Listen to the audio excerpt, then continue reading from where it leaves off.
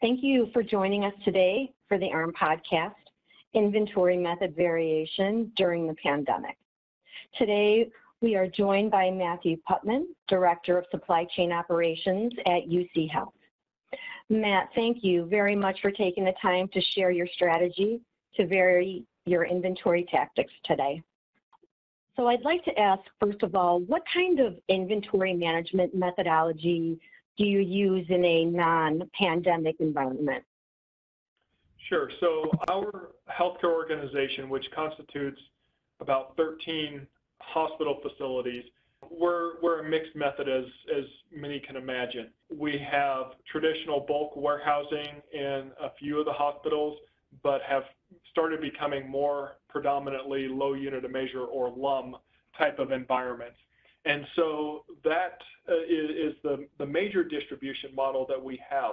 Additionally, we have some additional variation within our supply channels where we utilize both a Kanban methodology.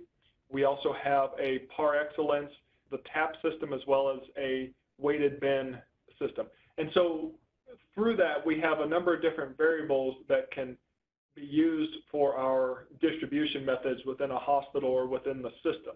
There's benefits to that as far as being able to see what our daily consumption is, utilization, ordering patterns. Obviously, prior to a pandemic, low unit of measure is more of a lean stockless system. You don't carry as much overhead product. In a pandemic situation, there are both positives and negatives to maintaining some of those situations. The general landscape of what we have from our organization allows us to, number one, be able to service the customers in lean methodology processes, utilizing Kanban, utilizing PAR-X systems, and then being able to support the system internally through both bulk warehousing and low unit of measure. Due to the pandemic, what changes did you make to your inventory methods?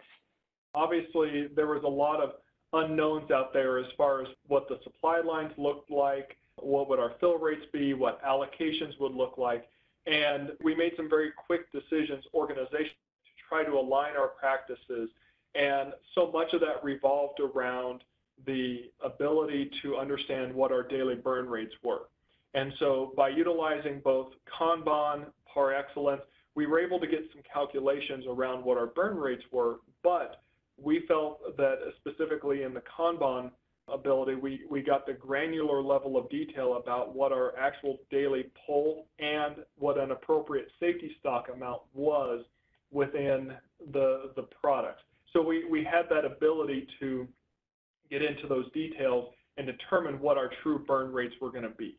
Additionally, based off of the product and based off of what the allocations were going to be or what the supply channels looked like, we made decisions to toggle between by product, whether it was going to remain in the low unit of measure environment or if we needed to put it into a bulk warehousing type of environment because of what we were seeing from a burn rate, what we were seeing from a overall consumption, shrinkage, things like that. For example, isolation gowns is obviously still a very hot topic. We were able to see what the consumption rates were going to be in the isolation gowns. We got a very clear definition of what the allocations were looking like from the manufacturers and distributors. And so organizationally, we made the decision to take those out of PAR based off of what our consumption rates looked like from Kanban or from PAR-X and put them into a perpetual bulk environment in order to be able to really monitor that consumption and move into a conservation or even rationing approach as needed, depending on what those burn rates were. So then that way we knew that we weren't overstocking excess, but we were giving out just the appropriate based off of the data and analytics that we had from the inventory systems. So you had been in a min-max system. How did Kanban allow you more flexibility to monitor your consumption rates? Sure, so that's a good question. And a lot of times when people are considering whether to do a min-max system or a Kanban system, there's nuances to both systems. There's both pros and cons. In a min-max system, you have a maximum quantity, you have a minimum order trigger point, but typically those are built out to be when a product is at its lowest amount of consumption. A Kanban methodology both has a maximum amount that a bin can hold, but there's also a safety stock that's calculated in that allows for very good clarity around what that consumption model is and the replenish cycle times. And so by shifting from just a min-max into a Kanban, you not only were able to get into more granular details around what your consumption rates are, there was also the safety stock that was already built into that. Whether you knew your next allowance of product was going to be coming in or not, there was always that safety stock buffer that was built in that supported any intermediate spikes, because not all facilities staff 24/7 when it comes to their supply chain staff. And so if you have a spike overnight or on a weekend where you may not have staff, the Kanban methodology allows you to have that safety buffer to cover for until your next replenish cycle, whereas a min-max is just a calculation of what the maximum amount you want to keep and when you want to place that order trigger. There's not an automatic buffer built into that. Great, thank you. What steps can an organization follow to move to a Kanban system? And can it be done during the pandemic? Sure. So in all actuality, within a couple of our facilities, we built upwards of 5 or 6 inventories, either moving from a min-max system into Kanban or brand new greenfield build of units that were in the process of getting started, and we had to do the inventory build piece, all the while this pandemic was going on. A lot of it obviously is just around the amount of time that you have to build, but it is very possible to do these during that time. Some very key things that you need to have is, number one, we always have clinician engagement. Anytime that we go do an inventory build, we have clinicians that will actually be part of the build process, in which they're even placing and snapping bins, placing product, labeling the bins, things like that, because that engagement is really, really necessary throughout a Kanban build. Also, with that, we utilize a number of labeling aspects, whether it is nurse-friendly descriptions, because a lot of times ERP systems use abbreviations to get to a certain character amount, and those are not necessarily as clear. When we do those builds, clinicians are actually labeling the product using nurse-friendly descriptions on the front of the bins throughout that process. Also, they are the ones that are placing where the products are going to go in the inventory room. Because if we were going to go from a supply chain methodology of what makes sense, we would just go off of the catalog numbers or the inventory numbers and just put things in a numerical order or an alphabetical order. But that doesn't make sense to a clinician. Clinicians want to see toothbrushes next to toothpaste or 2x2s next to paper tape, things like that, where it makes sense for their workflows. And so that clinician engagement is so very important during any Kanban build, whether it's during a pandemic or not. Our organization has taken some very hard stances on how many days of product on hand do we want when the bins are full. And whether it is a low unit of measure environment or whether it is a bulk warehousing environment, we typically try to shoot for between 4 and 6 days of product on hand in the 2 bins of a Kanban in total. Reason for that is because it is an efficient methodology, plus there are some triggers as to how you can dial back or increase your utilization based off of different allocations, based off of shipping lead times. And so those calculations become very important. Prior to any Kanban build, we do a full data analysis on what the consumption rates are to then be able to set our methodologies for mins and maxes and things of that nature. So our checklist starts out with doing a data poll. It also starts out with getting the clinician engagement. We always have a pre-order of any bins or racking that we need for it. And then we go into the Kanban build, which typically takes, for a larger inventory, will take about a week. But it's a very dedicated methodology.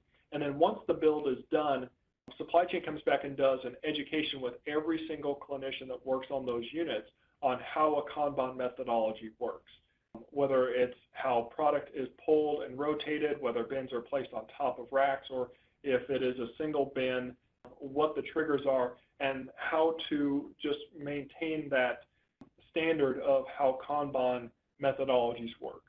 How should organizations determine what inventory method they should use?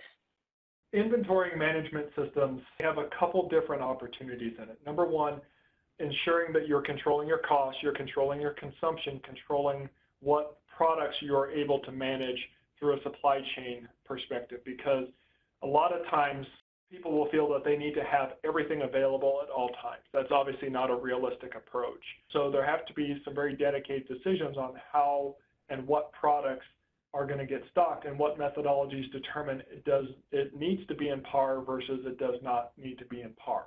That's one of the first questions that an organization would have to be able to answer is what types of service levels would they be able to support.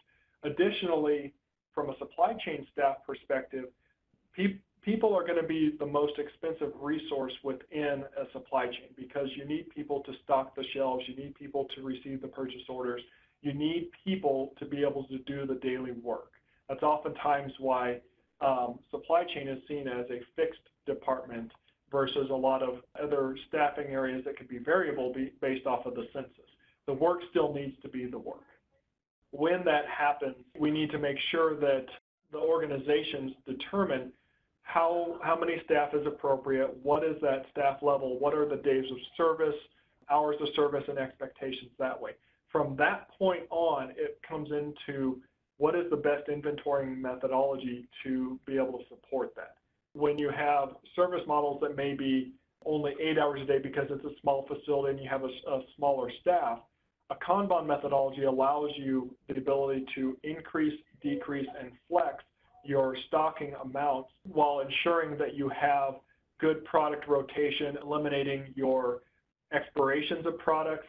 So the ability to have that flexibility within a Kanban and base it off of your staffing model and other dependencies is very, very much a real part of that Kanban implementation. Once organizations make those determinations, then they are able to focus on what is their days on hand consumption. Whether it's in a low unit of measure or whether it's in a bulk, all you're doing is you're setting par levels, more of the min-max style, but it is the data and analytics that really makes the Kanban beneficial because you can say, I'm going to put 3 days of stock on hand with a 2-day safety stock to be able to ensure that you will always have product there.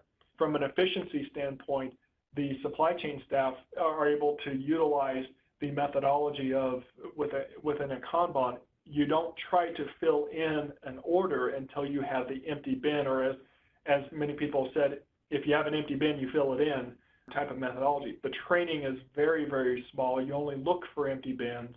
You don't have to sit there and count and reconcile every single product there because it has already been calculated into the overall methodology within a Kanban. And so it works well in a pandemic. It works well in regular normal operations. It's simple to implement. It's simple to train to. It's simple to teach to. And it just takes a period of time to do the inventory builds. But at the end of the day, it's a very useful methodology. Thank you very much, Matt. We greatly appreciate your expertise and input.